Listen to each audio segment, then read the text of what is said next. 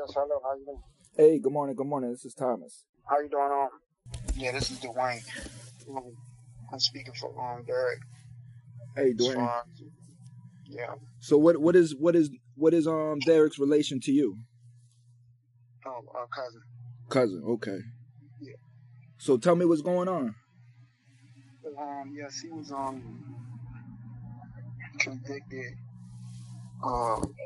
2004, but he was charged in 2002 in the city of Richmond, Virginia, for multiple counts. It was let me see, I got this written down, 2 rapes, a sodomy, robbery, 2 counts of robbery, 4 abductions, 6 possessions of firearm. He was sentenced to 87 years, 97, 80, since suspended to 87 years.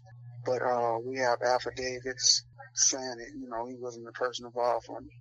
One of the guys that was arrested at the time but never was taken into custody.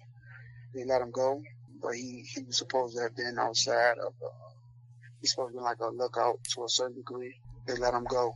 Nobody never contacted him since, like detectives or lawyers or nothing. We have affidavits saying, Derek wasn't the one that was at the room. Also, we have like witnesses, the victims, falsely identified people out of the lineup. Never was taken to trial. No DNA evidence except for my hat. Just say it has at least 3 people DNA in it. One was Derek's, one was one of the victims, and other people that don't know.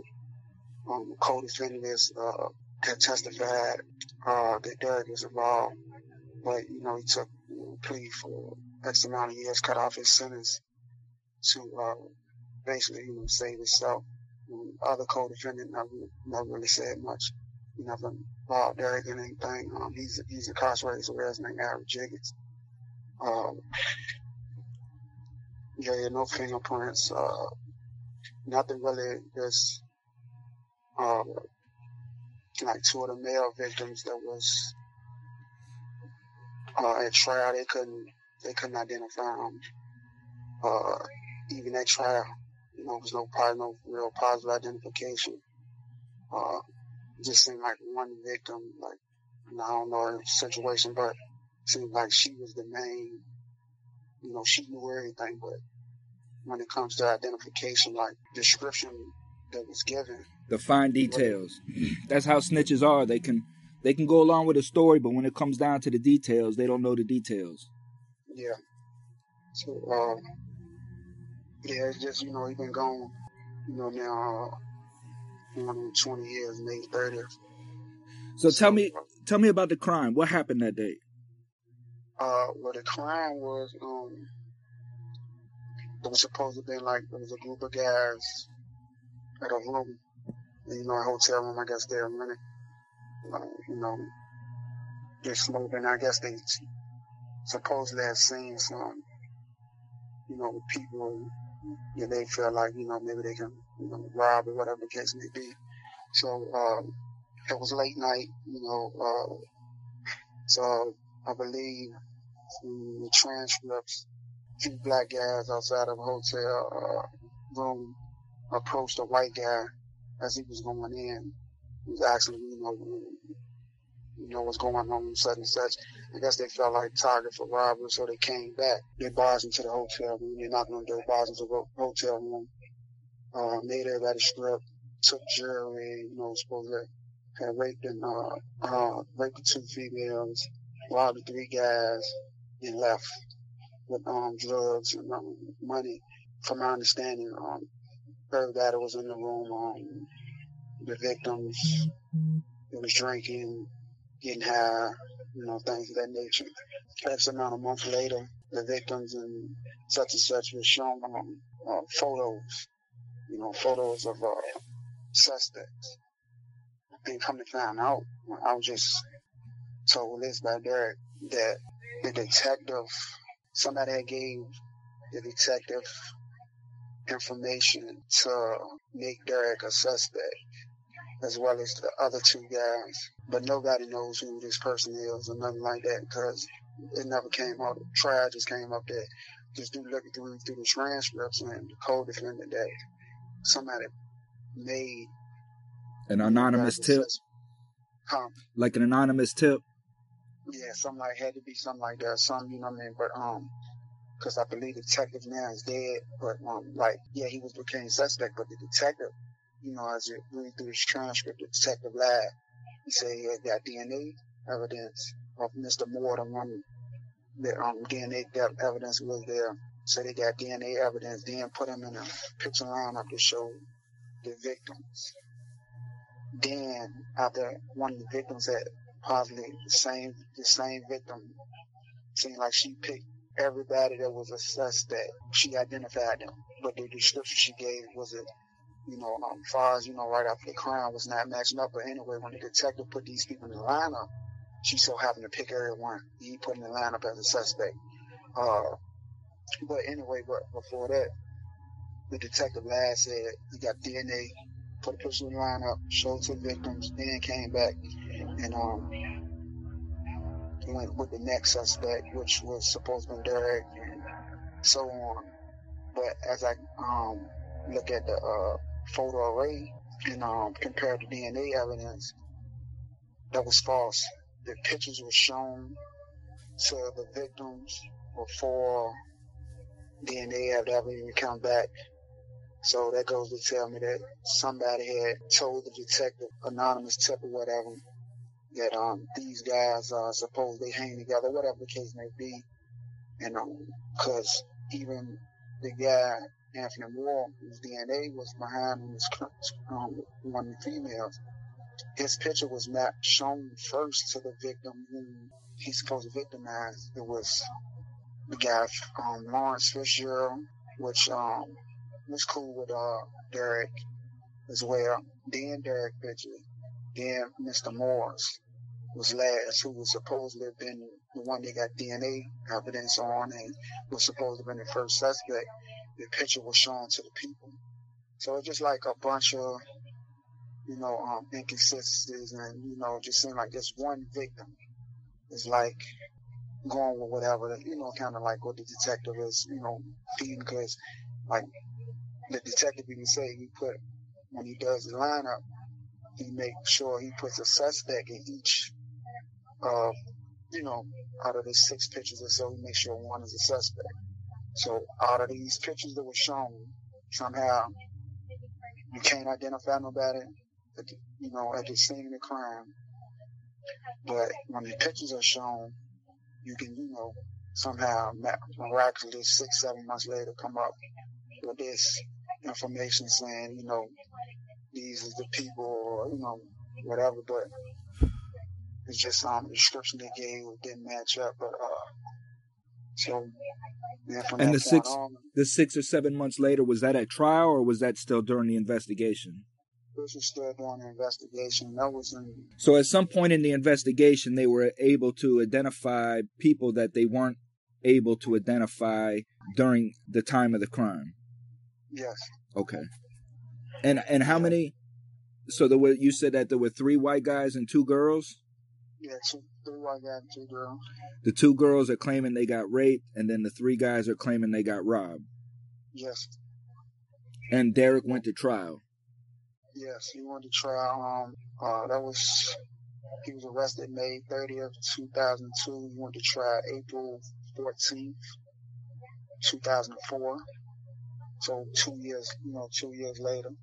And like I say, there was, even with the identification in the photo array, they still didn't positively, only person they positively identified was Moore, the one they supposed to have the DNA evidence on.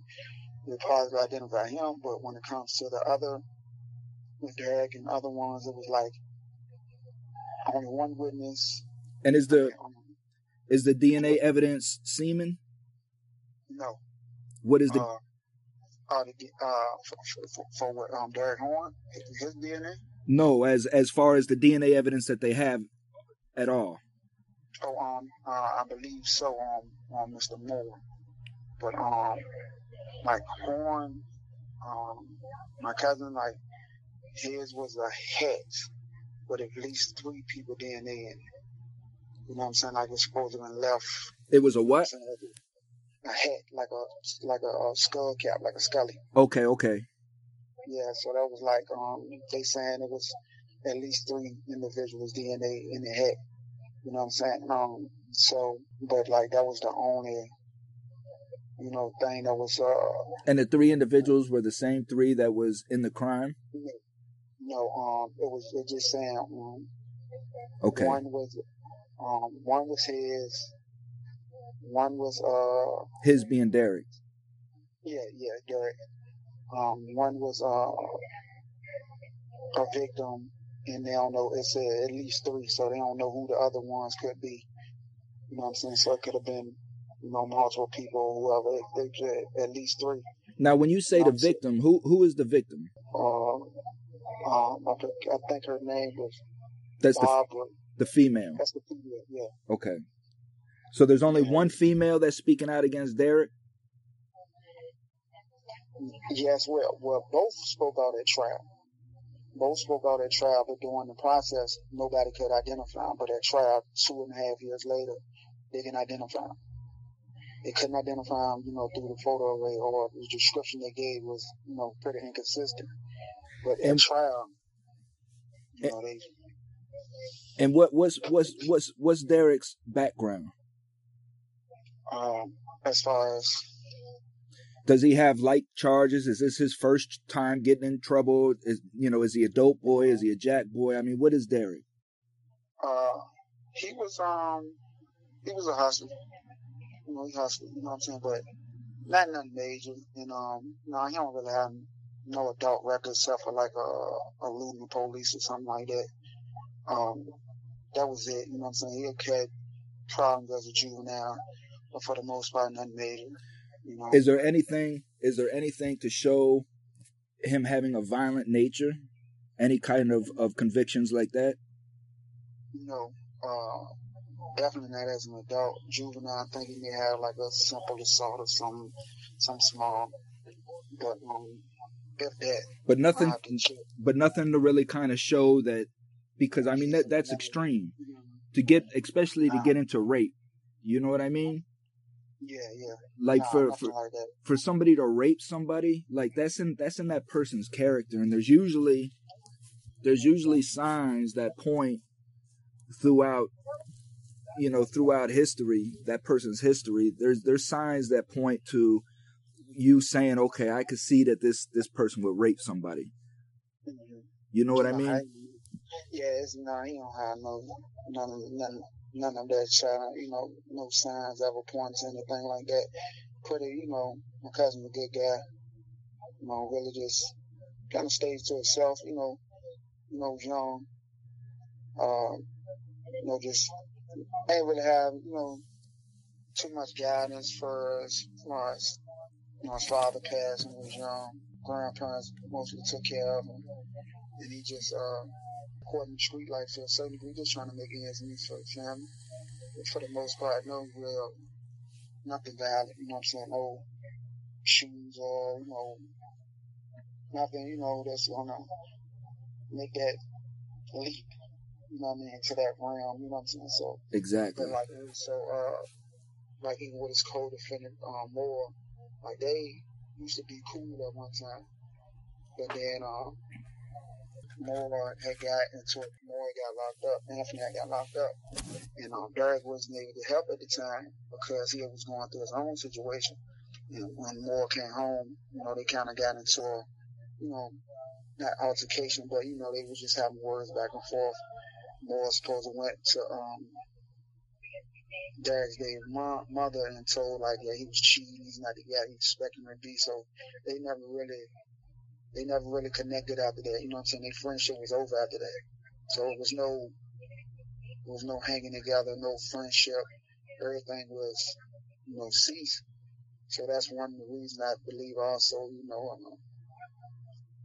that may have played a part in Moore's testimony against Derek as well, and then it's a lot, it's a whole lot to unpackage in this, because there's so much evidence that points towards them just putting Derek in a in a messed up situation, because like for more than one, he was we had the DNA evidence that he had the same amount of charges as on Derek and Jiggets. But the prosecutor had all this charge non-processed. Due to federal with just a robbery and a gun possession for him to come testify against Derek and Jiggets, but also after the fact, like the guy, Mr. Forrester, who wrote the affidavit, is saying that the other guy that was there was Otis Johnson, who, come to find out, has been testifying with Moore on several other cases. You know, they snitched like far as with 2 murders, like a murder, and I want to say at a show cause, but they spoke of a murder at the show cause about a guy, Lawrence Jerome Fisher. So you know, it's like they've been working with the police, and I don't know how long it's been going on. Well, I don't know if this happened before Derek's trial. Was they doing any, they was informants in any type of way. So we got people looking into that as well to see if the prosecutor was aware that Mr. Moore was also he may have this some already a cooperating defendant. Yeah. So we're working on that now, trying to figure that out. Well, and the important thing about that, dog, is this, because again, another arena of exposure I really want to get into is how these cops are allowing individuals to go out and commit crimes so that they can make more bus. Right? And if these dudes were already informants and they're out robbing people and raping people, you know what I mean? That's something that needs to be exposed, because that would have never even happened, and Derek would have never even been in that position if cops weren't using these people as zombies. Yeah. So that's what we're trying to. Okay, so do you have the trial testimonies? Yeah, I have transcripts of it. Have you been through them? Yeah, I've been through them. Okay, so you know where like the discrepancies are at. You know where like what you're trying to point out is at. Yeah. Okay, so email those to me. I'll text you my email, but email those to me. And then I would like to try to interview Derek. So in order to do that, I would need to find out. He would have to find out, send who his case manager is and who the media contact is. So he would go to his case manager and tell his case manager that there's a media entity out there that wants to do an interview on his case. Okay. Who's the media contact that he needs to get authorization from? And the case manager will give him that. Okay. His number, the facility that he's at, and that'll work from there. But yeah, his name, number, his facility, contact, and then I'll take it from there. Now, a lot of prisons don't allow me to do interviews, and then from that case, then we'll have to work out another way. Yeah. If push comes to shove, like I could just have him call in to this number. Like, call into this number or on his girlfriend or and three-way it. Yeah. You know what I'm saying? I've done a couple like that. So it'll work like that. It's not the clearest and it's hard to hear the person. So those times have to be like, early in the morning or just whenever the dorm is the quietest. And he'll know when that is, but yeah, we definitely can set that up. I don't think that'll be hard, because like on ways that it's kind of it's like, because we got a lot of time, so it's like a high custody. But yeah, high security. Now with that, any of the people that sign these affidavits that you say that you have, I'll interview those and put them in the discussion as well. You know what I mean? And let them speak what they want to speak if they're willing to. Okay. Yeah, I can reach out. I can reach out to them as well and see. They don't have no problem. You know what I'm saying? Like, like I said, we got affidavit, but yeah, I don't think that'll be no issue. You know what I'm saying? Sometimes it may be harder to track others down, but we definitely got affidavits done, so we can make it work. No, and then that's it. So, like I tell my people, just sit down, and what this is you're just putting together a story. You know what I mean? And you want that story to be as specific and as factual as possible, because that's it. This will be the whole story, a mini documentary that we'll put out on him. And then all I ask in return is, that the awareness is, because I do this this is just me. Okay. It's just me doing this. I'm trying to build this foundation, build my platform, all for exposing what the government is doing to us in the poor communities, and how this prison industrial system is exactly what it is. And I'm laying out the elaborateness of how this affects our public school systems and how it is an industry, and trying to explain to people what exactly that means. You know what I mean? So people can really start to understand that when Derek and them start coming forward and talking about, you know what, listen, I'm guilty in my own way, but I'm not guilty of this crime, and I'm doing 100 fucking years when I should be doing 10. You know what I mean? Or whatever. So that is the type of shit that I'm trying to expose. So I ask for awareness and donations. So I understand that completely. Like, that's no, because I don't accept, like I tell the people, I don't accept federal grants. I don't want the government in my business at all. Not at all. And when you start seeing these organizations where they're taking federal money, then you know that they're up under them. Yeah. Yeah, they're gonna push their agenda. They're gonna push their agenda, and they're only gonna push so hard of what really needs to change. See, like me, I get so much cutback. Like, they demonetized my YouTube. That's why I'm hurting so much, because that was a lot of my income was my YouTube channel, but they demonetized it because they say that I'm too controversial. So you got these other convict channels that are out there talking solely on men raping men, men killing men, gangs versus gangs, all that violent shit in prison. And these people got 50, 100,000 subscribers. But because I'm talking positive and I'm trying to, uncover the corruption in the system, I'm too controversial. Yeah, that's always been the case when somebody trying to tell the truth. Yeah, so that's always been that's been the case throughout history. But once you keep going, you can't beat the truth. So it'll work out just fine. You know what I'm saying? Like, you'll get your flowers, at the end of the day, when it's all said and done, because you're doing it for the right reason. No question. So I'll send my links to my website and my organization. I also make merchandise. You know what I mean? So if anybody wants any kind of merchandise, specially made, holidays, anything like that, that's a way that they can support and things. So I'll send that to you as well, and you can, share that, and we'll just get started on that. So I definitely want to get this out.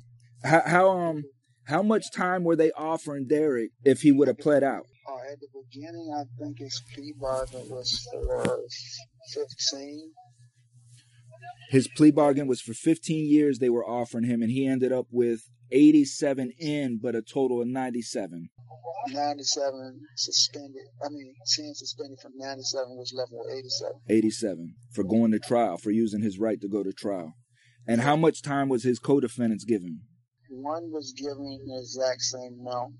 The one that went to trial with him, Avery. And the other one, that's the one that the prosecutor had all his charges non-processed.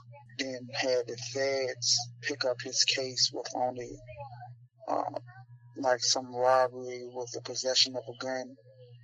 I think he wound up getting, I think he comes home in like 3 or 4 years. Got it. Yeah, he come in like 3 or 4 years. But yeah, all his cases was. So they did him nice. They not only did they get his snitch ass out of the state where he'd be protected in the feds, but he did a fraction of the time that the two defendants got for going to trial. Okay, got it. And that's something I definitely want to expose. Yeah. So yeah, that's I don't know how that happened because it wasn't even a federal case. I don't know how they managed to non-process it and send it to the feds. You know what I'm saying? Like, it's just, it was all beneficial for, building a, and then the victims of the crime that were white. So all that plays a factor, I believe, also. You know what I'm saying? Yeah, there's no question about that. And who were but the victims were obviously drug dealers or drug users. Yeah. Yeah. But were they what kind of people were they? I think drug dealers, users, to a certain degree, because I know they weren't business owners or nothing like that. No, not at all. Okay. No, not at all. There wasn't business owners, none of that type of stuff. There's a few white people that, junkies.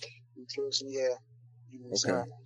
So, I mean, yeah. I grew up in the hood down here in Florida, homie. So I mean, that's, for me, I've been in trouble since I was 13 years old.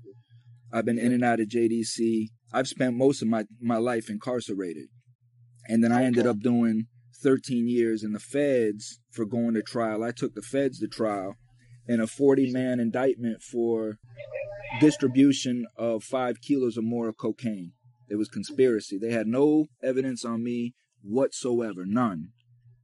And when they indicted me, they arrested everybody at the same time. Like, they kicked open all our doors at the same time. But when I went to trial, it came out that they had no evidence on me.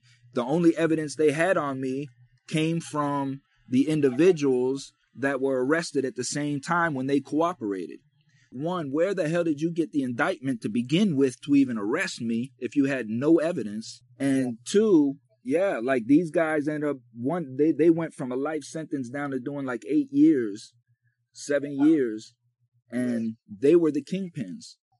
You know what I mean? They were the kingpins. I was just a low-level guy selling maybe an ounce or two a week, and this just happened to be my homeboy, and I just knew him. And I really didn't want to be connected to him. But like you say, I was a hustler. I was just trying to survive. You know what I mean? I was already a convicted felon at 18 years old. I was already looked in my community as a troublemaker and ostracized from my community. So what else was I supposed to do? Yeah. So I was just trying to hustle to survive and start a little business and things of that nature. But they made it out like I was the kingpin with no evidence, just their testimony. They got 8 years. They sentenced me to 20 for a first-time nonviolent drug offense. Yeah, that's how it works, man. Like, that's how they be, you know what I'm saying? Like, that's how they be doing. Like, they don't care. But it's even like you say. I thought the world done came down on me until I got into the law library and really started fighting my case and learning, like, man, I'm lucky. Yeah. Black dudes are coming up to me. You got what for going to trial? Man, I got 80-some years for going to trial for the same shit. How did you get 20? Mm-hmm. You know what I mean? And that's when I started learning about what was really going on. Yeah, because like it's like that's when I'm so glad, that he started, really researching this case again, because it get kind of hard. You've been gone 20 years, so it get kind of hard. Lawyers ain't doing what they supposed to do, or appeal after appeal getting denied. But also he has a lady, Karen Morrison. She's like helping him research his case, and she's doing like helping with his pardon for the like for the government. So she's helping also. So that may be something else we can talk to, because she's doing some legwork for him as well. No question. I mean, anybody that can really articulate the facts of the case, you know what I mean, in a clear manner is perfect. Anybody that can really dig into it. Yeah, because I think he just hired her maybe like a month and a half ago, maybe 2 months. So she just she got a lot of people out down here in Virginia, like the governor pardon, like I don't know how many people not too long ago. Yeah, she's one of like the top ladies. So like she have a few different connections as far as getting in touch with the white people to expose what happened as well. So I interviewed, where you say this case was out of? Richmond, Virginia. If you go back on my podcast, there's a show called Conspiracy, which is about my case. But I had a discussion with a big attorney out of, I believe I want to say that he's out of Richmond. Okay. What's how can I get to your podcast? What I'll do is I'll send you the link to that episode so you can click on that and go to that. Okay. No, he's a big supporter of the show as well. So, and he's already said that anybody can reach out to him or whatnot. So, yeah, I'll send that as well. Yeah, definitely, because we got to get this man home. Like, it's been too long. His child, we got a little girl, but she's 11, she's 20. She got taken away from her, when she was just 3 months old.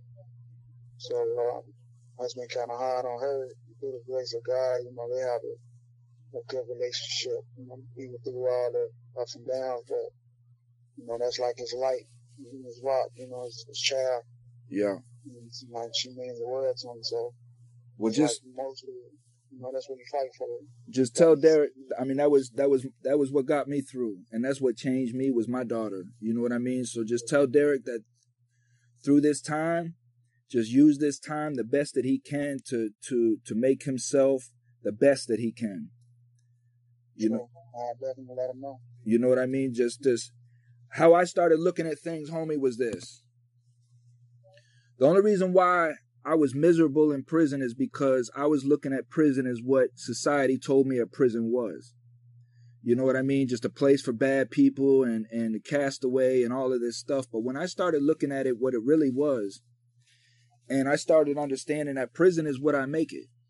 And I started looking at it as if it was a monastery. It was my sanctuary, because people paid millions of dollars to separate themselves from life, to go to some place where they can just concentrate on themselves. They don't have bills.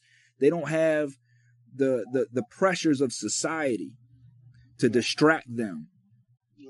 You know what I mean? And when I started looking at it like that, like this is going to be the last time in my life. This is how I looked at it, because I was tired of it and I wasn't going to go through this shit no more. I said, this is going to be the last time in my life I'm going to have this opportunity to spend as much time on myself as I possibly can. So I stopped watching movies in prison and stopped with all the bullshit and just started reading nonfiction, real stuff, facts, history, things, trying to learn as much as I possibly could before I came home. It changed my perspective on how I was living in there. So just let him know just to use this time to make him his best self, Facts. And, like I talk to him, often. So that's a lot of the stuff, like you say, he does, I'm not really hearing talking about like TV, but I know he like, reading, like, I know he says he's trying to get into the stock thing. He's learning about that. Of course, history, and he talked about, Fred Hampton and Sada Shakur and, things of that nature. Does he have somebody sending him books? Yes, his girlfriend was sending him books. So yeah, she sends them books at times, that I think they be like up and down a lot. So, you know, maybe some Get inconsistency. him books on real estate. Get him books on get him books on the stock market. You know what I mean? Get him books on just things that he himself can produce when he comes home. That's all I was learning. And the stock market is what has my knowledge in the market is what has kept me alive out here and not having to depend on working for anybody. Mm-hmm. Yeah, he talks a lot about that on the stock market and things of that nature. Because it seems like, you know, that's something he's really intrigued by. Like it's, you know, it's catching his, you know, he like that. You know what I'm saying? How old is he now? He'll be 40 in November. Okay, I'm 47. Yeah, he was at the time of the crime. He was 18. Mm. He was 18 when he was 18, ready to be 19. It's crazy, man. Yeah, he's been locked up ever since. It's crazy, man. And this is a life. This is somebody's one life. You know what I mean? But okay. Well, let's get started on that, and then and just keep me up. I'll go ahead and lock you in my contacts now. And your name is Dwayne, right? Yeah, Dwayne. Okay.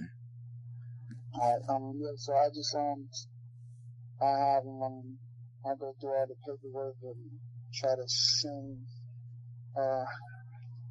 highlight, you know, a lot of the things that was inconsistent DNA results, times and things of that nature. I can put together to so you can better, you know, so you can get an understanding of, you know, everything that's going on. And I'm also, when you call out, I can contact the lady he's dealing with as well. Yeah, just let her know let her know about this conversation and what we're doing, and I'm sure that she'll be more than happy to help with that. Yeah, because that'll help her. Yeah, trying to. So let's see what we can do, homie. Okay. I'll definitely be in contact, keep in touch. And then there's some of the episodes of the interview with the lawyer. Yep. And the links. Yeah, links, yeah. Send everything, you know, that we need so we can put this thing together for you, get this man home, get your show, you know, get your podcast, get it where it need to be, help each other out. No question, partner. Like naturally, you know, whatever we can do, we can help. No question. Thank you for reaching out, man, and I'll talk to you soon. All right, man. Stay safe.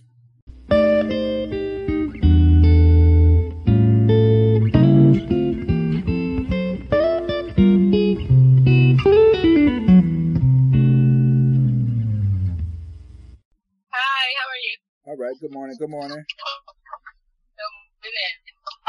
I'm going to merge you in with his lawyer. Okay. Hello. Hello. Okay. Everybody, seems like everybody here. Hello. Good morning. Good morning, Derek. Hey, how you doing, man? Man, many blessings, man. Many blessings, soldier. Everybody's on the line? Yeah, same here, man. Just, you know, glad, you know, somebody, you know, willing to hear my story. You know, so. No question, man. I've been in that struggle for most of my life. And I came home and I know that I just have to, I have to get so many people's words on air so that the communities can hear these stories because they just don't believe it, you know. So this is why I built my platform to bring guys like you on that nobody wants to listen to the story, but it has to get out. You know what I mean? I just want to announce point, and Karen Morrison is on the call. Hey, Karen. Good morning. Good morning. Good morning. How are you? Blessed. So I guess okay. I know your time is limited, so I want to get as much information as we can. So I guess how we'll start is the day of the crime, you know, just the facts of the case, what happened, and how you were caught up in it, and we'll just go from there. Okay. The crime occurred October the 13th that night at a hotel. I want to say off of West Broad, Comfort Inn or something like that, where it was robberies. It was 5 victims, three males, 2 females, all Caucasian. It was alleged that 3 guys ran into the room and assaulted these people, robbed them. And that morning they left sometime October the 14th that morning. And later, I want to say months down the line, I was perceived as a suspect. I knew my mom was like somebody, the police that come for an arrest warrant, that I need to turn myself in for these crimes. You know what I mean? Like, she was like, there's a lot of felonies, like 18 felonies, robbery, rape, abduction. So I was just, I'm shocked. I didn't know what to do. But the crime, the people that they said was involved was Anthony Moore, Ivory Jiggets, me. But as you know, that's just like the beginning. As time goes along, I found out more and more about the case. But I don't know what to do. So when my mom tell me this, I panic. You know what I'm saying? I didn't want to turn myself in, but I'm like, I'm not turning myself in for something I didn't do. You know what I'm saying? So I panicked, you know what I'm saying? But individuals in the case, their names are Bobby Rothstein, Gina Hammond, James Patterson, Jeremy Herbert, and Corey Siebert. These are the victims of the alleged crime. And who are those? Myself, I'm not. Who are those? Yeah, who are those people? Like, who are they? What are they? Well, the names I gave you, Barbara Rothstein, Gina Harmon, these are 2 victims of the alleged rape. Corey Siebert, James Patterson, and Jeremy Orbert is the other victims of the robbery that was in the hotel room. They was alleged, the guys ran in there and robbed them, raped females, took off with drugs and money. Approximately $4,500, and I'm not sure the amount of cocaine that was taken, but it was alleged that after they got the money, the guys fled the scene. The description they gave of the guys that done it was conflicting. The males, they were like they couldn't identify nobody. The females, the information that they gave was sketchy. One say dark skin, one of the guys was dark skin, 2 of the guys was dark skin. They called them thieves. One had a gold tooth, other had a missing tooth. It was in the range from 18 to 22. Other one said from 30, either like 30 or something. It was just a bunch of confusion, but like none of the description that they gave, matched me. And they couldn't, I was putting the picture line up. Nobody identified me, positive identified me. And then it's like, the description they gave, I'm kind of light, fair, light complected. I have a bunch of goals in my mouth. I have 3. At the time, I had bad skin. I still struggle with acne, to this day. So, but none of that, I don't know why my lawyers never brought none of this up. One of the guys, Corey, said he was out there, one of the victims said he was out there speaking with the individuals that done the crime before they ran in the hotel. This the same guy when we had trial, he said, I don't look, it wasn't me, per se. Like, I can't say that I was the one that ran into, robbed them or did whatever to the people. So, but and it's the guy that seems like he had more time in the light to see what's going on. And he, I tried, like, no, I can't, I couldn't positive identify, I couldn't, say that was him. So, but he picked my co-defendant, and the other guy, Moore, it comes, the co-defendant that, they dropped all his charges. We had all this at the exact same charges. They dropped his cases, non-process everything. He was indicted where they gave him a federal charge of robbery and possession of a gun. They sent him to the feds for testimony against that, because he wasn't going to, he didn't want his, that was like okay, you testify against them, we can get a lengthy sentence. It was just so much, you know what I'm saying? Like, they found a guy that's in the crime on Antoine Forrester. The detective said, yeah, he was involved. He said he was involved in the case, which we have affidavit that's saying, you know, he said, yeah, he did come up there with the people that committed the crime, but I was not one of the males that committed the crime. I wasn't there, you know, when this crime took place. But I also, you know, it's another guy that's mentioned, Jerome Fitzgerald, you know what I'm saying? Because I guess all of them was, you know, smoking in the hotel before the robbery occurred, before the guys went and robbed. I guess there was more people, you know what I'm saying? From the testimony, there was more people at the hotel being robbed. We got Jerome, we in contact with him now, and he's like, you know, I wasn't there, you know, so I had affidavits for that, and you know, not too long ago, I can just when I get the affidavit, we can have it posted or, you know, show the public that, you know, more people are saying, you know, I wasn't there. So it's just been a rough situation, because once you know you haven't done anything, but these people got you arrested, you know what I'm saying, giving you 87 years for some things you didn't do. And then it's like, you know, the detective, they lied, you know, multiple occasions, like how they come about such that, you know, they found DNA of Mr. Moore, and then after they found the DNA, they put them in a picture lineup, showed them to the victims. The victim picked them out, and then they never really said how I come about the suspect. They never really said how I come about the suspect. Then they came back, showed them a picture of me, which was all false, because they didn't have no DNA evidence of Moore. Somebody had, I don't know if it was an anonymous tip or someone that got arrested and brought my name and two other people named Moore and Fitzgerald, and showed the victims a photo array with me in it. So the detective had lied about, you know, how he obtained this information. You know what I'm saying? Like my lawyers, they never looked into it, because they would have looked at the DNA results as far as the time it was submitted. Mm-hmm. They would have known that this couldn't have happened at this time period. Mm-hmm. You know what I'm saying? Because the photo arrays were shown before the DNA. The DNA hadn't even come back yet. You know what I'm saying? The DNA was taken from Mr. Moore at April. The picture was already shown to the victim in March 9th to be exact.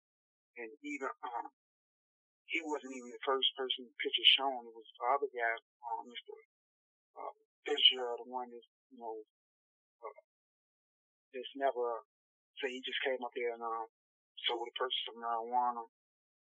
Sold Mr. Moore some marijuana and left. That's the same thing Mr. Moore said at the trial also. Like, he came up there for a minute, he left before the incident occurred. But it was just like somebody had told the detective, gave him a tip to put me and the other guy and Mr. Moore, who clearly was there. That's how we became suspects. My lawyer, like who is this? Like, who, you know, like, why didn't you follow up? You know what I'm saying?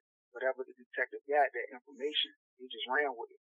And then Mr. Moore just took it a step further and went with it, because, you know, you save yourself, so you don't have no problem with, you know, saying whatever you need to be said to get a lighter sentence. And come to find out, he's not only testified against me, but, you know, he's testified in several more trials for a lighter sentence as well. You know what I'm saying? So it's like, it's just a big bunch of. Okay, so let me try to. Okay, so that's a lot of information. So I'm gonna go back and walk through it, and then you correct me if I misspeak anywhere. So there's 5 victims, right? 2 females, 3 males, and they were in a hotel room doing whatever. Were these drug addicts? Yeah, from my knowledge, they admit to snorting powder, cocaine, and smoking weed and drinking at that time. They had folks just left a club, if I'm not mistaken, but doing the process in the hotel. And that testimony, yeah, they was getting high. So then, okay, so then it's safe to, I would say that it's safe for me to speculate that these people are in this room getting high. Now, now the perpetrators, how many? There was 3, right? three ran in and one stayed outside in the parking lot. Got it. 3 ran in, 1 stayed outside. A robbery occurred. Whatever occurred in the room. And the victims are saying that the 3 males are saying that they were robbed, and the 2 females are saying that they were raped. Yes. Okay. And after this occurred, they found drugs and all them on the victims, yes? After this occurred, I guess the victims told the detectives that they were robbed and they were using drugs. But not necessarily found on them, but that's what they just said. You know what I'm saying? Like, that's got it. Okay, so that's in the confession that they were doing drugs and they were robbed. Okay, got it. Yeah. So, and then how exactly did the arrests occur again? They gave, I know that you said that the guys gave like shoddy, everybody was just given shoddy identities. Mm-hmm. But how did they clarify all you guys? Something like this is where it comes in. Like, the detectives had somebody I'm just trying this out not too long ago, you know, so just going over my paperwork and things. Somebody had gave the detective, my name, Mr. Fisher. The anonymous tip. That's the anonymous tip. So, I don't know if they had anonymous tip confidential form. I don't know. You know what I mean? I just know that that's how I came about. And then Mr. Moore, he was questioned. He was already arrested. So when he was questioned about the crimes, that's when he said he was involved. You know what I mean, for a lighter sentence. That's when he was involved for a lighter sentence. And got it. So he turns state. They promise him leniency. They promise him time off. Yeah. They send him to the feds where feds are a lot more easily protected in them instances. And not only that, but in the federal system, it's easy for them to pluck them out of the system and use them as confidential informants on the streets and such. I was in the feds, so I saw all of this go on. So they're very well protected in the feds. So you go to trial. What was the defining evidence that they used to find you guilty on?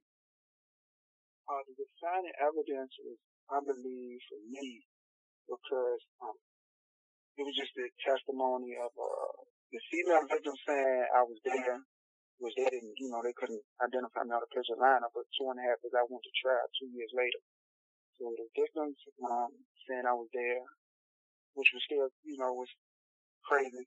And then with Mr. Moore's testimony, I believe that was the thing that I think they leaned on the most, because my lawyer, he was weak. He didn't present a lot of, he didn't present nothing. You know what I'm saying? Like, he didn't present like the identification process. Be like, well, y'all saying this guy got 1 gold and all this. I got 3 gold and I got 3 crowns and I'm off. You know what I'm saying? I'm light skinned, I'm young. The ages is not matching up. The dudes you said, like, it's dark skin, none of this is matching up. And they don't go where, I'm young, I don't know nothing about the law. This phone is ready to hang up, so can I call right back in? Yeah, can I stay on with your attorney? Yeah, you can stay on. Yeah, I'll stay on with the attorney and get some of hers while you call back in. Okay, I'm going to call right back. Okay, perfect. Okay. For clarification, I'm not an attorney. I just got to make sure we establish that. Okay, cool. Yeah, I'm what you call an advocate. Okay. And then tell me, who am I speaking with? This is Thomas Free Me. I have the Free Me podcast, Thomas Free Me TV and podcast show. I'm on all platforms. Thomas Free? Thomas Free Me is my social media, as in Free Me. Okay. I'm just an individual who was pretty much in a school to prison pipeline. The county that I came out of during the 80s and 90s was keeping criminal watch sheets on delinquent students in elementary schools and stuff. So I was caught up. What county is that? Pasco County, Florida. Oh, okay, Florida. Okay. Yep. So I was a juvenile delinquent. I was in and out. Juvenile, ended up going straight to prison as soon as they could try me as an adult. came home with no survival skills, just ostracized from the community, and just got into drugs, selling drugs, never using, just selling them to survive, and then got caught up in a federal conspiracy. They had no evidence on me whatsoever, none. It was what you call ghost dope. It was a ghost conspiracy, all based upon people that were just testifying to get out of their time. And they give me, as a first-time nonviolent drug offender, almost 20 years. They give me 210 months. Wow. So that's... And then how did you eventually get out? Well,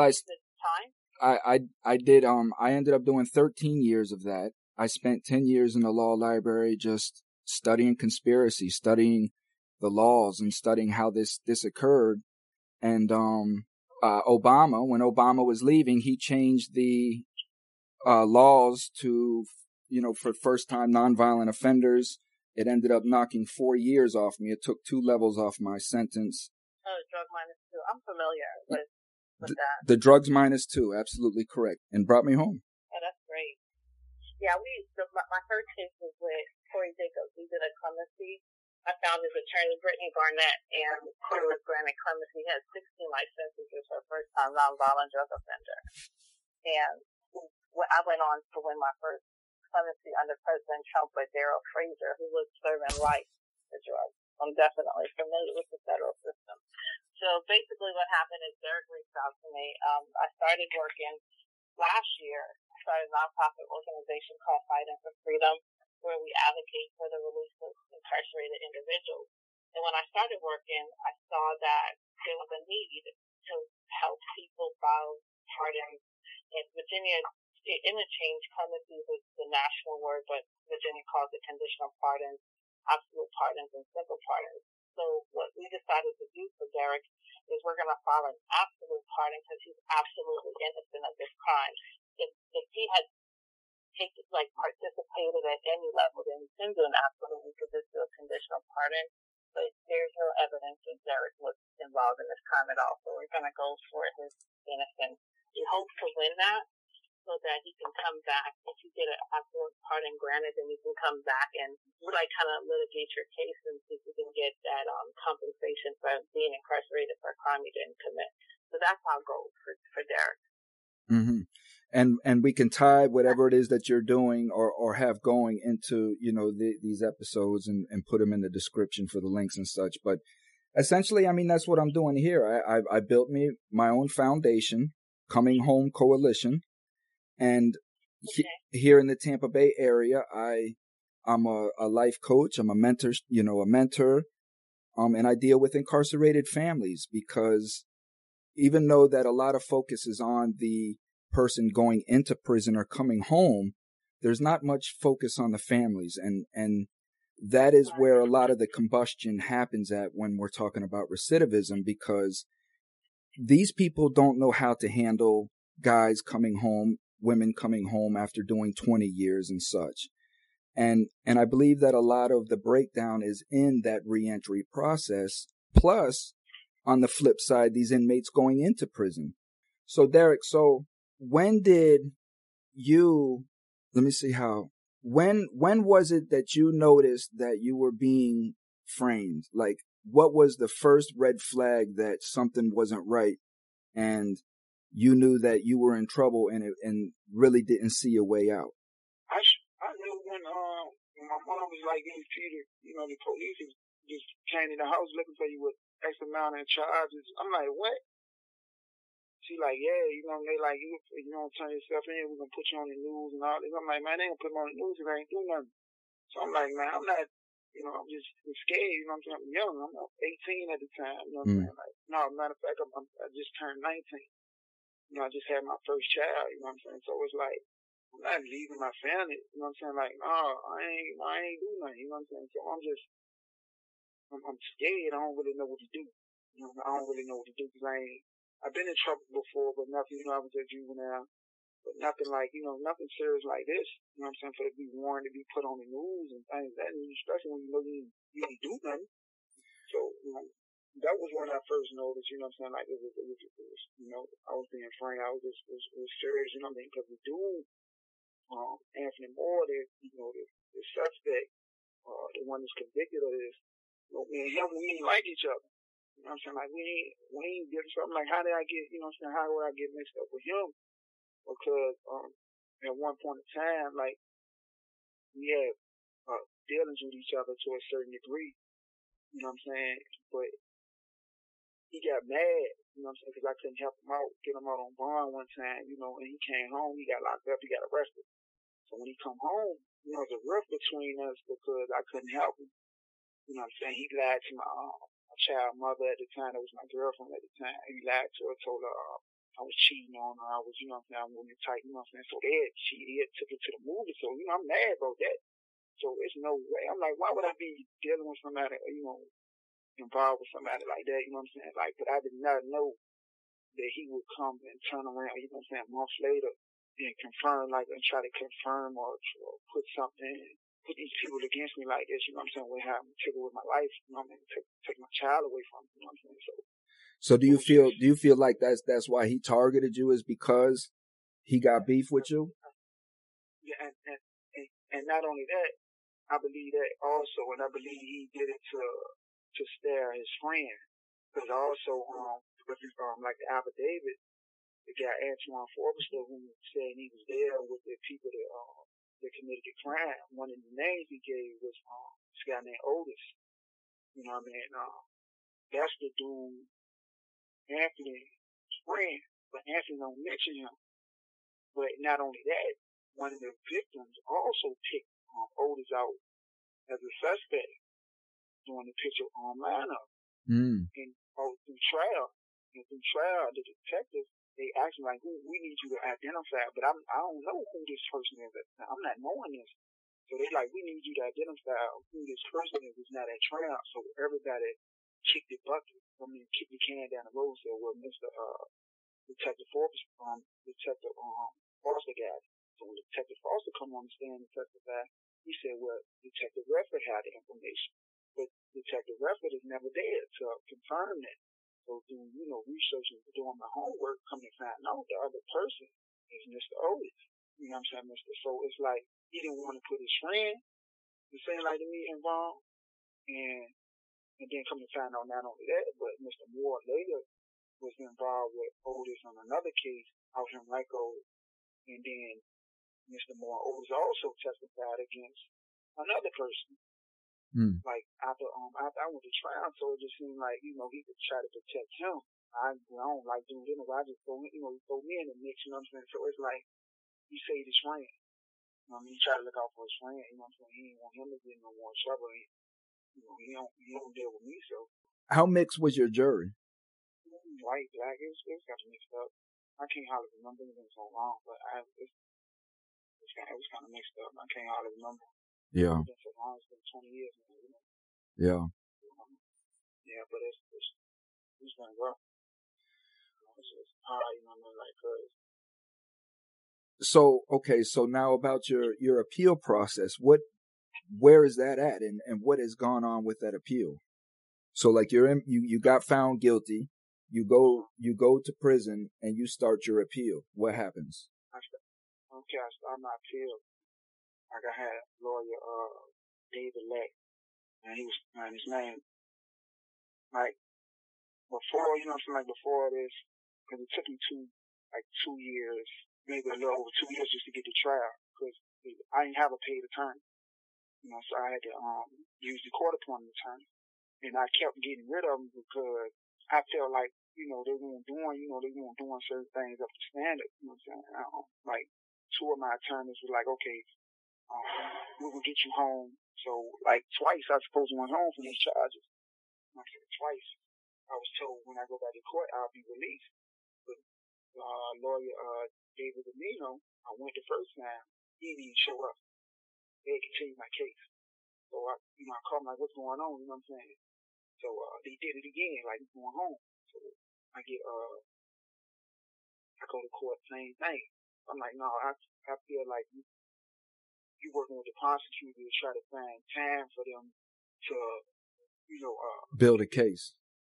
Yeah, to build a case. You know what I'm saying? Because there was no evidence. There was no evidence but to your point, after I was convicted, this lawyer, Mr. Leck, had filed my appeal. He didn't do a good job. You know what I'm saying? Like it was like he didn't do a good job at all. So I lost my appeal. I lost my appeal, even though there was no evidence like identification, no fingerprints. It was a hat with 3 people DNA, at least 3 people DNA. They said it was like a skull cap. They said that was at the scene. It was supposed to be my DNA, on the victim's DNA, and some other people that don't know who it was. But it's like a regular, like anybody know, like a skull cap, like you wear in the winter, like a beanie. Mm-hmm. Like it's they cost me maybe like $3 at the store. And not only that, my lawyer didn't even challenge that because the forensic fast person said, when you're doing DNA, you're trying to extract DNA from anything. It gets difficult after 2. Process gets difficult after 2. So it was more than 3 people. Then when my lawyer did do a good job at that time of breaking it down, where it could have been multiple individuals as far as with this head thing, you know what I'm saying? But that was it. My lawyer did an awful job on my appeal. So like at the time I got somebody help me with the habeas corpus. So when I filed for the habeas corpus, the judge had wrote back and wrote to the prosecutor, like, y'all need to address these errors. My lawyer, at the time, because of your state, you do your appeal. Once you use your appeals, you have to do, in the state, you have to do your habeas on your own. No attorney. You gotta find a jailhouse lawyer. So, that's what I did, because I couldn't afford, I couldn't afford a lawyer. I hired an attorney. So, but the claims the guy brought up, so the judge had wrote me a copy and wrote the prosecutor, like, y'all need to address these claims. Well, basically, like, if y'all don't address these claims, you gotta let this guy go. My lawyer turned around and signed an affidavit for the prosecutor and basically confirmed everything that the prosecutor said, that every error I brought up, the lawyer was aware of. You know what I'm saying? That's how I lost my appeal. You know what I'm saying? That's how I lose my habeas corpus. My previous lawyer went with the prosecutor. Yeah, he went with the prosecutor. You know what I'm saying? Like saying he was aware of all this type of stuff. You know what I'm saying? He basically sided with the prosecutor because I was the client that I wasn't just gonna lay there. I wasn't gonna let you tell me anything. You know what I'm saying? I'm gonna question you because it's my life. So being at that, I think that was one of the reasons why he just went on like, I don't care. I'm gonna, sign an affidavit for the prosecutor. So it was just, so I just had to, find newly discovered evidence to get back in court. Well, which right now, I have one affidavit. The other one will be I had it before the week is out, and also like during the time like when this crime occurred, like I was at home. I was with my child mother that weekend because we was expecting that Monday the 15th we was going to see the ultrasound of our child. That's our first child. So this is the weekend you ain't gonna forget. It's a memorable weekend because it's our first child. So we had to go to Manchester that morning that Monday at 9 o'clock to see the sex of our child. You know what I'm saying? So that weekend, I wasn't doing that. We were just chilling, and I was watching movies like we always do.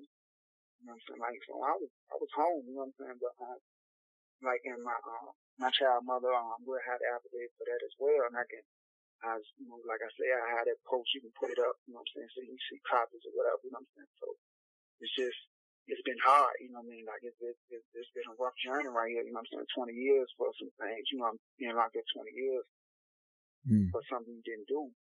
You know what I'm saying? Like it's been rough. You know what I'm saying? Like I got to raise my child. Through the grace of God. I kind of, I just been blessed. You know what I'm saying? Even in this messed up situation, I've been blessed. You know what I'm saying? I got a woman that loves me. I got my children. My family support me heavy. It's just. No, I understand. A lot of dudes don't hide it. You know what I'm saying? But even though while I'm in this tough situation, I'm thankful. Because I understand that You know, it could be worse. Even though I feel like can't get no worse sometimes, but it could be worse. I couldn't have the people that love me like they love me, and I couldn't have the support. And I'm just, it's been times I want to give up, and that, and I'm like, I can't do that. You know, I can't let my child down. I can't let my nephews down. I can't let the people I love down because they doing time with me. So it's just been, it has its ups and downs, but for the most part, I still thank God, and I'm doing everything I can to show my innocence. And I'm blessed. To have the people in the corner to fighting not for me but with me. So it's been a lot. It's been a lot. So, I understand, brother, and I hear you. And just like all the other innocent men that I've interviewed in prison, Temujin Kinsu, Lloyd Johnson, Curtis Davis, these men are innocent, factually innocent. Temujin Kinsu up in Michigan, been in prison for 37 years as a frame cover up because the mayor's son was a crackhead, got killed in a crack deal, gone bad, and they would rather just pick somebody up off the street and paint a story around him and put him in prison than to admit that the mayor's son was a crackhead. And he's still in prison right now. Right now as we speak, everybody's still fighting to get this guy out. And it's... Yeah. And my message... See, the message that I bring, homie, is that this is a system. We all sit around and talk about the prison industrial system. We talk about prison as a business. But I don't want that to turn into a cliche. People have to understand what they are doing to our communities. This is a legit tyrannical business that they're doing. So when it comes to people talking about they're innocent, they don't care. They already know. They publicize that stat. That, well, we know 10 to 15% of people, innocent people get wrapped up in this system, and it's collateral damage. We do what we do to try to get them out, but that's just how it goes. This is how they look at it, and the community is okay with that, but I'm not. You know what I mean? Because I understand how important my life is. It doesn't matter if anybody else deems it important. I do. And I'm not going to sacrifice my life to be collateral damage for some political gain. And if I'm not, I know that you're not. And I know that other men aren't. So that's why I'm here doing what I'm doing, to try to get people to understand that law came first, not crime. Law came first. They created the law, which created the crime. So when these people are saying that they're innocent, you have to understand what that means. Like I said, it's just, I know, there's been multiple cases where, they just don't want, even though they know they're wrong, they just don't want to admit that, you know what I'm saying? They wouldn't just let somebody ride away. They don't care who actually did it. They would just let somebody ride away so they won't have the black eye saying it was wrong. Right. They would rather let somebody sit in prison for the rest of their life than have a little smear on their portfolio. You know what I mean? Or something like that. And that's what's disgusting about it. And that's why when, like, you and I have these conversations, I want those people's names on blast. Like, who was the prosecutor? Who was this detective that was doing all this corruption? Are they still active? I know Detective Foster, I believe he was older, so I think he passed away. I think Mr. Redford, if I'm not mistaken, I think he left the state, but the prosecutor she's the prosecutor out in Henrico, Shannon Taylor. Like, she's still active, like she's still in office, like doing her, whatever she's doing. And it was just like different, like other people came, like testified, talking what they heard, certain things, like they were just adding on to the prosecutor's defense. Mm-hmm. Like, it just ain't making, it just didn't make no sense. Can I call back one more time? Sure, you can call back as many times as you need to, partner. Okay, I'm ready. I'm gonna call back and this phone will hang up. Okay. I'm still on. Okay, so it was Karen, yes? Yes, Karen Morrison, Morrison. Okay.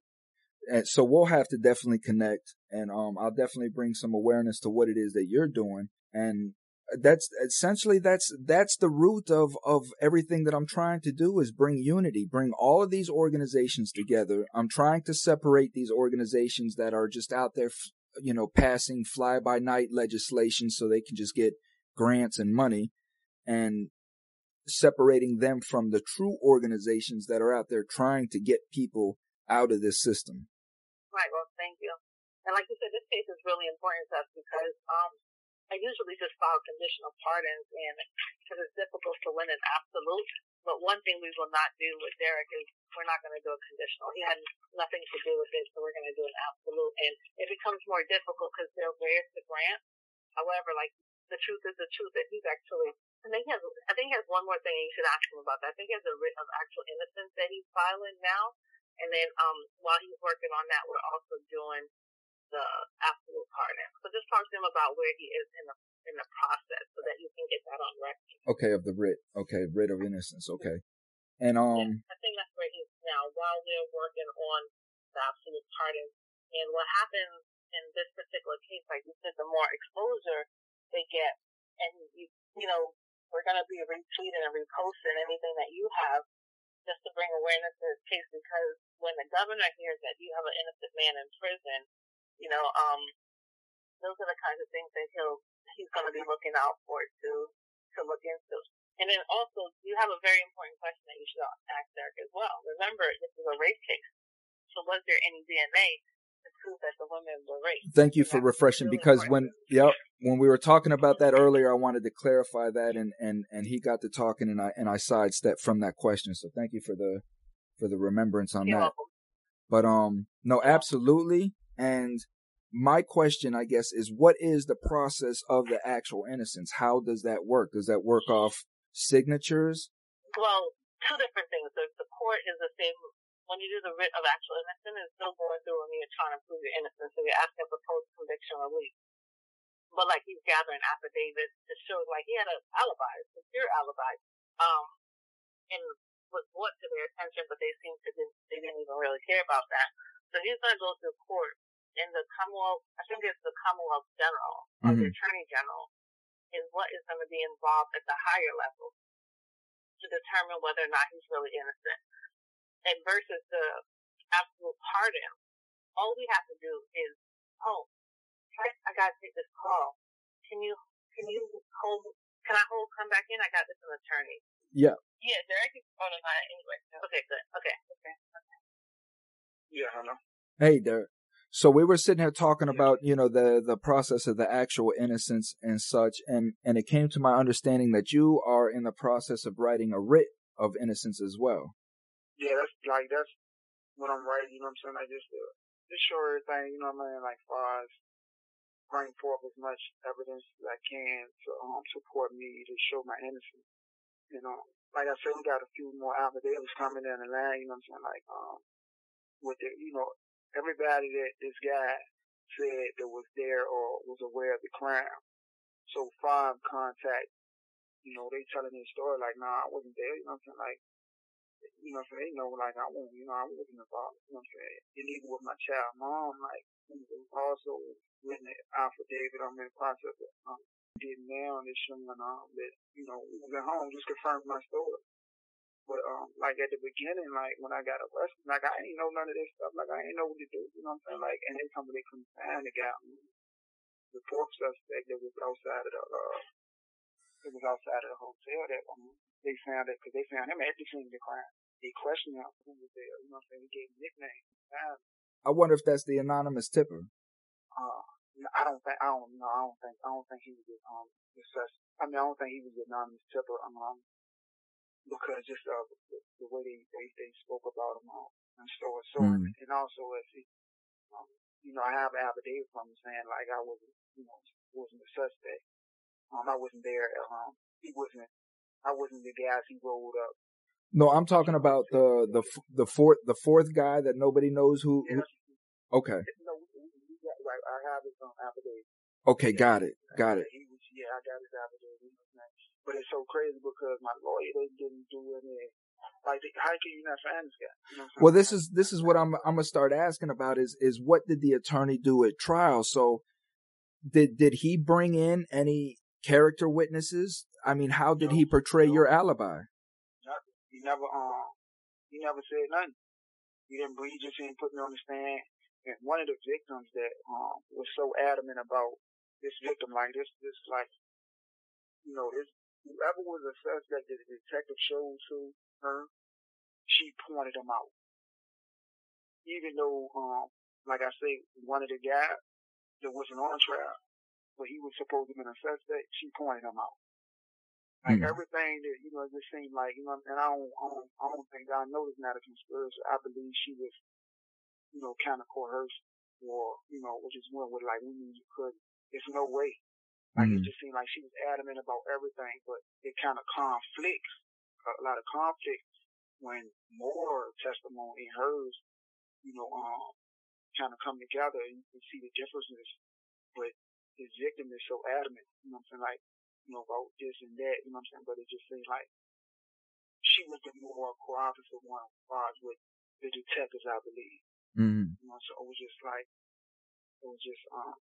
So your attorney did nothing at trial to. He didn't even question the one of the victims. He didn't even question her.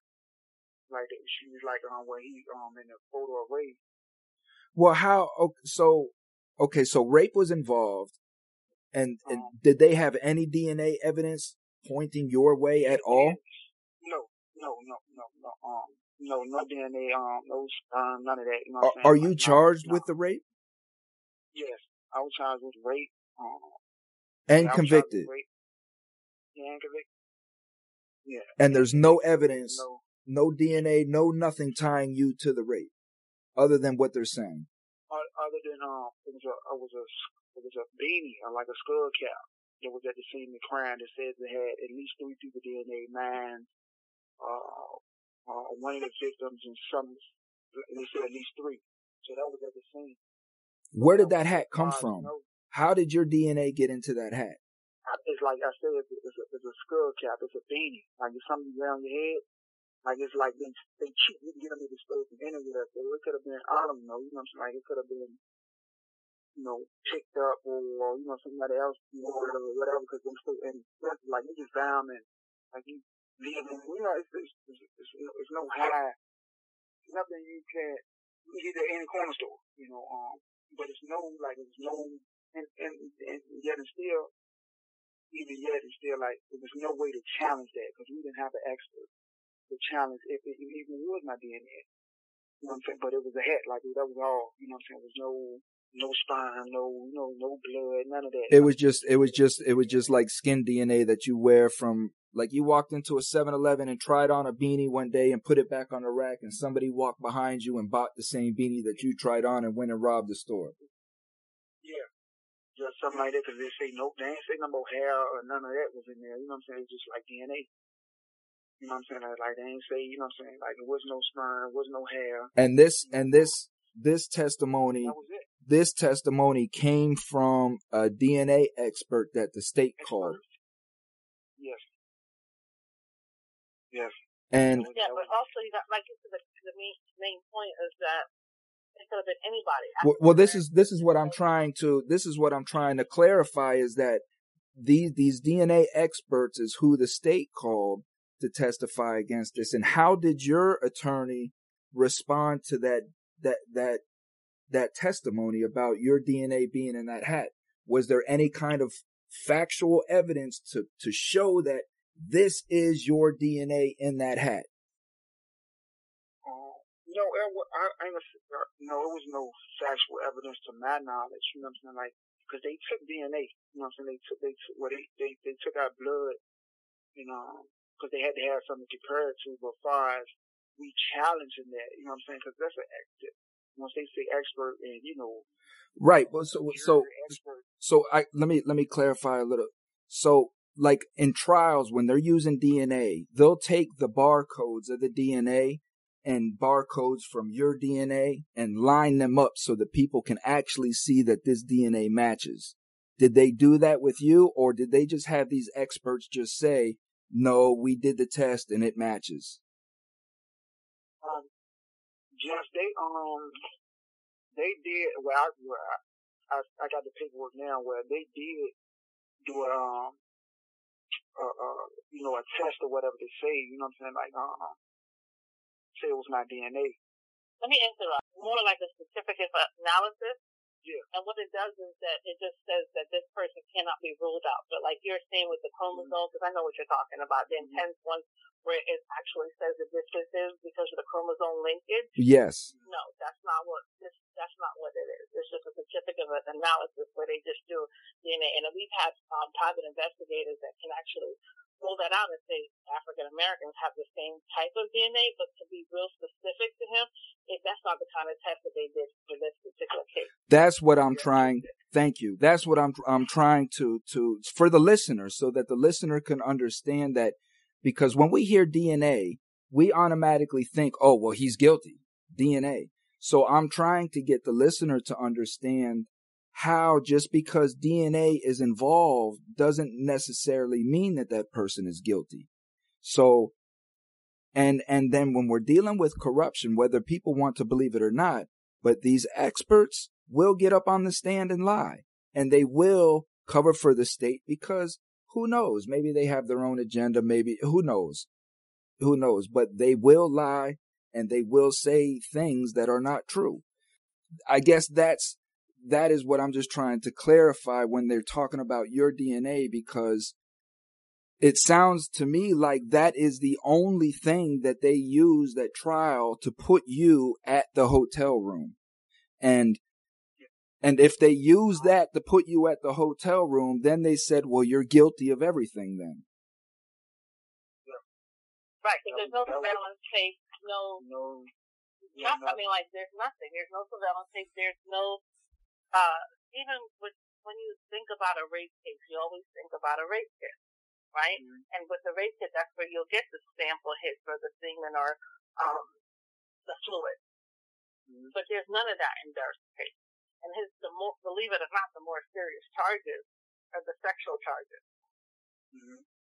And he was convicted. And in the state of Virginia, those are hard to overcome because the burden of the proof is not necessarily on the prosecutor. It's really on the defendant. Okay. Even though we think that it's supposed to be on the prosecutor, that you have to prove without a shadow of a doubt that he did commit this rape, but just the mere fact that someone can identify him, this is what a lot of these innocent men are facing, especially with rape charges. Because if we're going to do a conviction, I want DNA. I want something, hair samples, hair follicles on the victim of the perpetrator. But none of that is taken. There's no DNA in the hotel room, especially and two women. Well, and that's the thing with me is like rape isn't. I mean, that is for a person to rape somebody. Like that is your MO.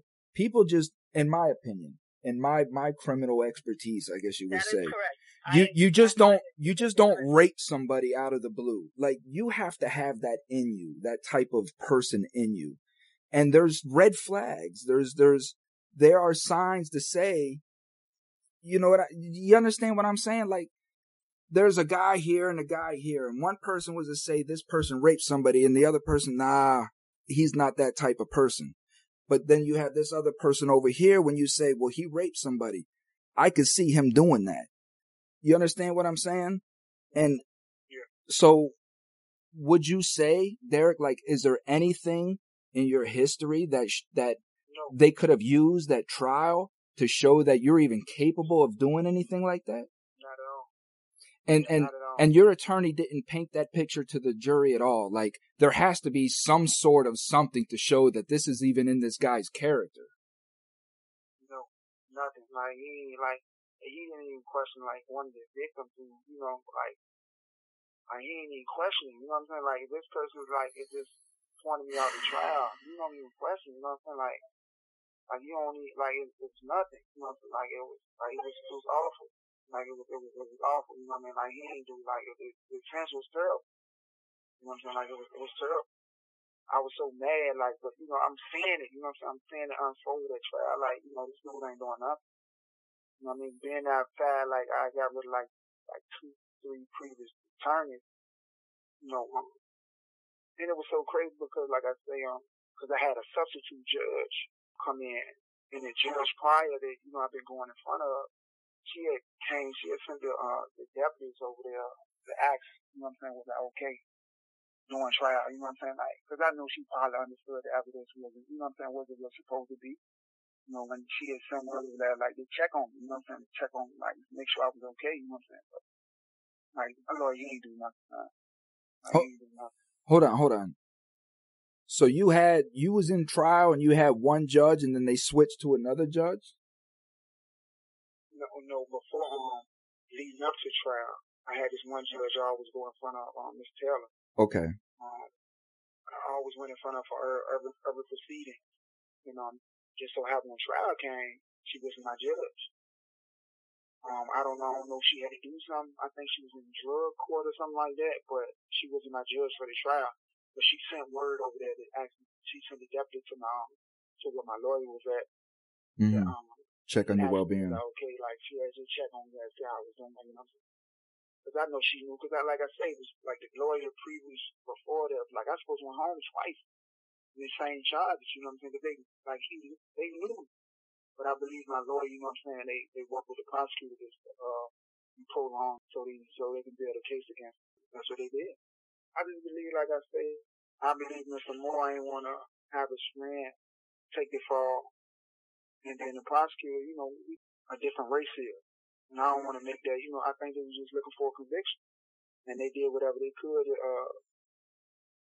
convict him. Like, they didn't care who it was. They just looking for another notch on their belt first day. They didn't care who it was. Do you feel like you were an easy target? Yeah. Yeah. And do you feel like your uneducation in the law, in the process, even being just a young juvenile at that time, was taken advantage of? Of course. Because if you lack a knowledge of the situation, you're not prepared. You don't know what lies ahead. So you may not be you fighting, but you don't know how to fight. You just, you go in the match, you go in the ring with a boxer, you're going to try to defend yourself, but you don't know the technique. So you just scrambling, like you just scrambling trying to do whatever you can, like buy lawyers, but you're not, a lawyer is paid to, they go to school for X amount of years to fight these type of things. And just a person, a young, uneducated, teenager at the time, trying to go up against fight these people yourself. Like, yeah, it's easy to pick if you don't have the support. So yeah, it was definitely easy. I tried to make it hard as I could. I fought as much as I could, but I didn't know. I didn't know nothing. I didn't have the support. Yeah, you're fighting a 10-headed dragon and you had no idea. I was the same way, partner. And the reason why I asked those questions is because, like you said, you have white America, you have white prosecutorial America, and they see in their eyes young black thug come in, uneducated, easy target, easy conviction. We wrap this case up. We look like heroes. We move on to the next one. And that is happening in every courthouse. All of our teens that are coming out of these poor communities and going into these courthouses, this is what's happening to them. It is a system. It's a system. It's sad, like it's sad because I know there's other guys like me that's in the same situation. It's just sad because if you don't know, you lack of knowledge, you don't have the funds to hire the right attorney, or you don't have the support. Like, a lot of times when you end up, even you're innocent, it's just, it's sad. It's a shame. And that's a lot of the issue. Is like you just said, homie, like, hire the right attorney. How the hell do we know who the right attorney is? Because when we get in there, these attorneys are telling us, like, they're car salesmen too. Like, attorneys are car salesmen. They know how to sell us. They know what to say, what to do, how to treat us. They know that we're vulnerable. They know that we're desperate. They know that we want to hear that we're going to get off or get minimal time. They know all of these things. And then it's like, all of them, like, they went to school together. You know what I'm saying? They gave the same building, you know what I'm saying? So it's like, they know these people, you know what I'm saying? Like, and it was crazy because I spoke with a attorney, before. He was like, look, I'm going to be straight up with you. He's like, man, they trade people. Mm-hmm. They make deals. I take this case, you take this case. Mm-hmm. You know what I'm saying? Like, the attorney was honest with me, you know what I'm saying? Like, man, that's what they do. It's called horse trading. It's called horse trading. And from this from another, you know, this from an attorney, you know what I'm saying? Like, you know what I'm saying? Like, he was straight honest with me, you know what I'm saying? Attorney name at the time was Wade Jacobs. I'll never forget him. Yeah, I'll never forget him. And that's what they'll do. They'll meet at the water cooler, and the prosecutor will say, I'll let this guy get off, or I'll give you what you want with this guy if you let me have this guy. And they'll trade. The attorney will then go to that defendant and get him to cop out or plea out and tell him that that's his best choice to get that conviction that the prosecutor wanted. And then the prosecutor won't fight so hard or give the attorney what they're asking for on another case. This is what they do. It's just, you know, like I said, it's sad, you know what I'm saying? Because, like, I've been here 20 years now, you know. Like, when I left, you know what I'm saying, I left my child, she was 3 months. My daughter just turned 20 in February. You know, so that's hard, you know what I'm saying? Like, that's hard, you know what I'm saying, to leave your kid, you know what I'm saying? Like, mom go through it, you know, my sister. I left my daughter at 6 months old, and had to watch her grow up through pictures, and I had to listen to the horror stories of what was going on in life, knowing that I couldn't do anything, you know, can't protect them, can't do anything, and so I know that terror, that fear, being around pedophiles, watching these guys come into the prison, hearing the horror stories, knowing that my daughter's out there with no one to protect her. You know what I mean? And trust me, I know. And all I can say, homie, is this. You're there for a reason, and we don't know what the reason is. But what happened with me in my transition was I stopped looking at prison as prison. I was always looking at prison as what society wanted me to look at it, as it was depravity, it was hell, it was the worst people on earth, and criminals. And I stopped looking at it that way because that wasn't the case for me. People around me were good people. They were broken people. They had issues, but they were still good people, you know? And I stopped looking at prison as prison and started looking at it as a monastery. People pay millions of dollars to separate themselves from life, to go somewhere, to stay in a monastery where they can solely concentrate on self. And for whatever reason, life presented us with these opportunities to focus on self and nothing else. And that's what I started doing. I stopped portraying the quote unquote prison life and just started portraying my life and what I wanted my life to be. And just because I was someplace I didn't want to be didn't mean that my education stopped. Yeah, I understand that completely because, like, with myself, like, I read, like, there's countless books, you know what I'm saying? Like, I can't even name all the books I read. Amen. My queen, she sends me different books to, read to keep, to prepare me. You know what I mean, to give me strength, but also prepare me for when when God do, when I do get out of this. I know I'm gonna be home. You can't deny me. Amen. You can't deny me. You know what I'm saying? So, she used to provide me with a lot of educational books. You know what I'm saying? Self-help books, and I just read and study. Pray to God. Just try to walk in the right manner. Because I know at the end of the day, when I step out of here, I was never perfect, but I'm a better man than I was, 20 years ago. Amen. I mean, I just,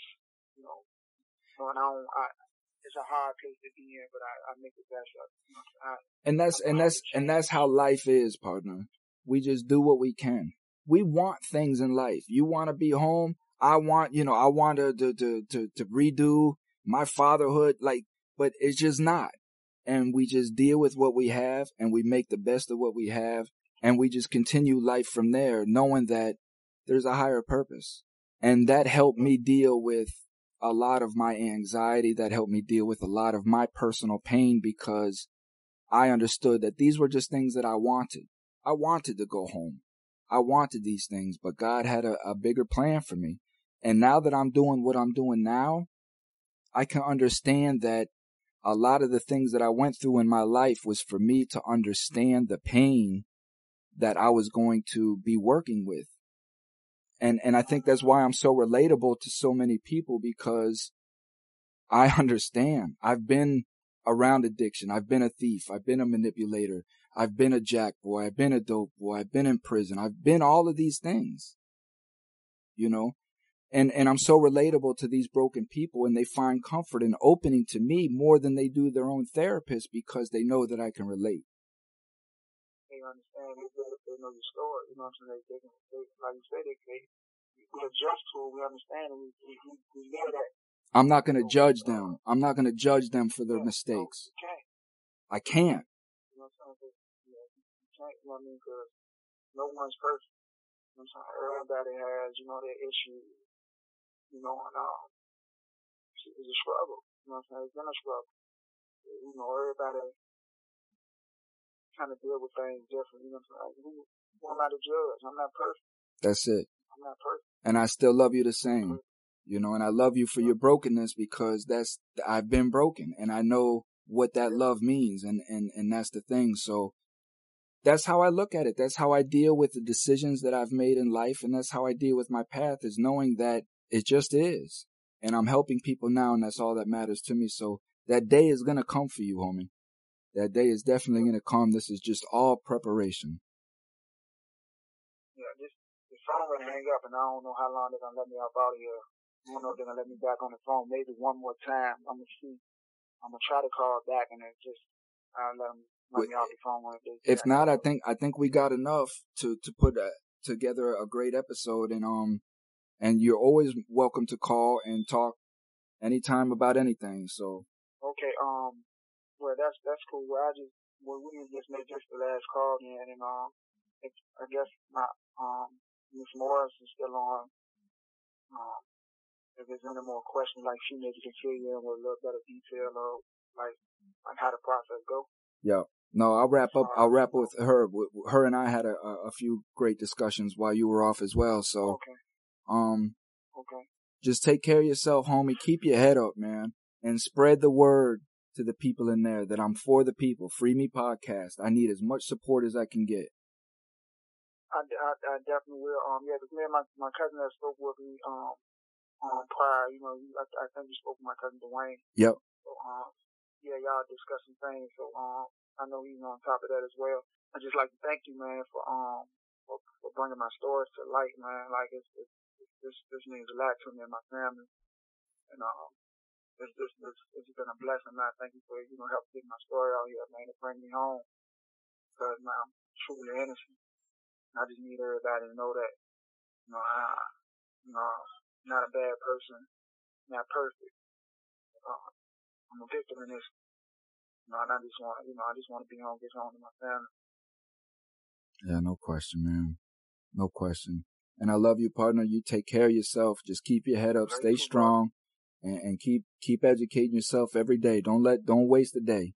You know what I'm saying? That's what I say to myself. That's a main piece right there. That's a nice way to look at things. Yeah, this phone will hang up, and I don't want to hang up in your face, man. Thank you for everything, man. Thank you, man. Thank you for you. And we'll definitely be in contact. No question. Stay safe. Thank you, Ms. Morris. Thank you, Ms. Morris, and you're welcome. Okay. We'll talk soon, Derek. Okay. Do you want me to stay on the line, or you got enough for me? And any final thoughts? Any your organization? Any plugs? Anything that we can do? Yeah, well, I just actually followed you. It's called Fighting for Freedom, and like you said, just the support of getting Derek's story out is going to be very helpful. We'll be able to repost it, and his fight is incredible, but I feel like we have enough information that we can present a great absolute pardon to the parole board and to the Secretary of the Commonwealth, and we just hope that the governor He's a Republican governor, but we know that he believes in second chances and he wants to correct some of these injustices. And when we do submit the absolute pardon, I just really hope that they will take this into serious consideration. We will be promoted on social media when we do file, and then we'll reach out to you if we need any other help. But if you ever want, to be more than happy to do a sit down, because we've been really successful with it. And I did win a case in Florida for a gentleman that was incarcerated for selling less than $200 worth of drugs, and he violated probation, did 18 years on just a probation violation, and is still incarcerated, even though he was granted parole. He still now is doing the 3 years for the selling of the drugs. I'll tell you what, man. No, absolutely. Yeah, and I followed you. no, thank you. I appreciate that. And the same thing, like I tell representatives, listen, if these representatives are talking about for criminal justice reform and all of that, I would love to sit down and analyze that. Let's find out how much are you really behind criminal justice and how much do you really want to change? Because if that's the truth, you have nothing to fear with sitting down with me. Right. Well, thank you and good luck. And if you need anything, just feel free to reach out. Okay? Absolutely. Stay safe. Thank you. Thank you. Bye-bye. Thank you all. Yeah. Thank you, everybody. Thank you.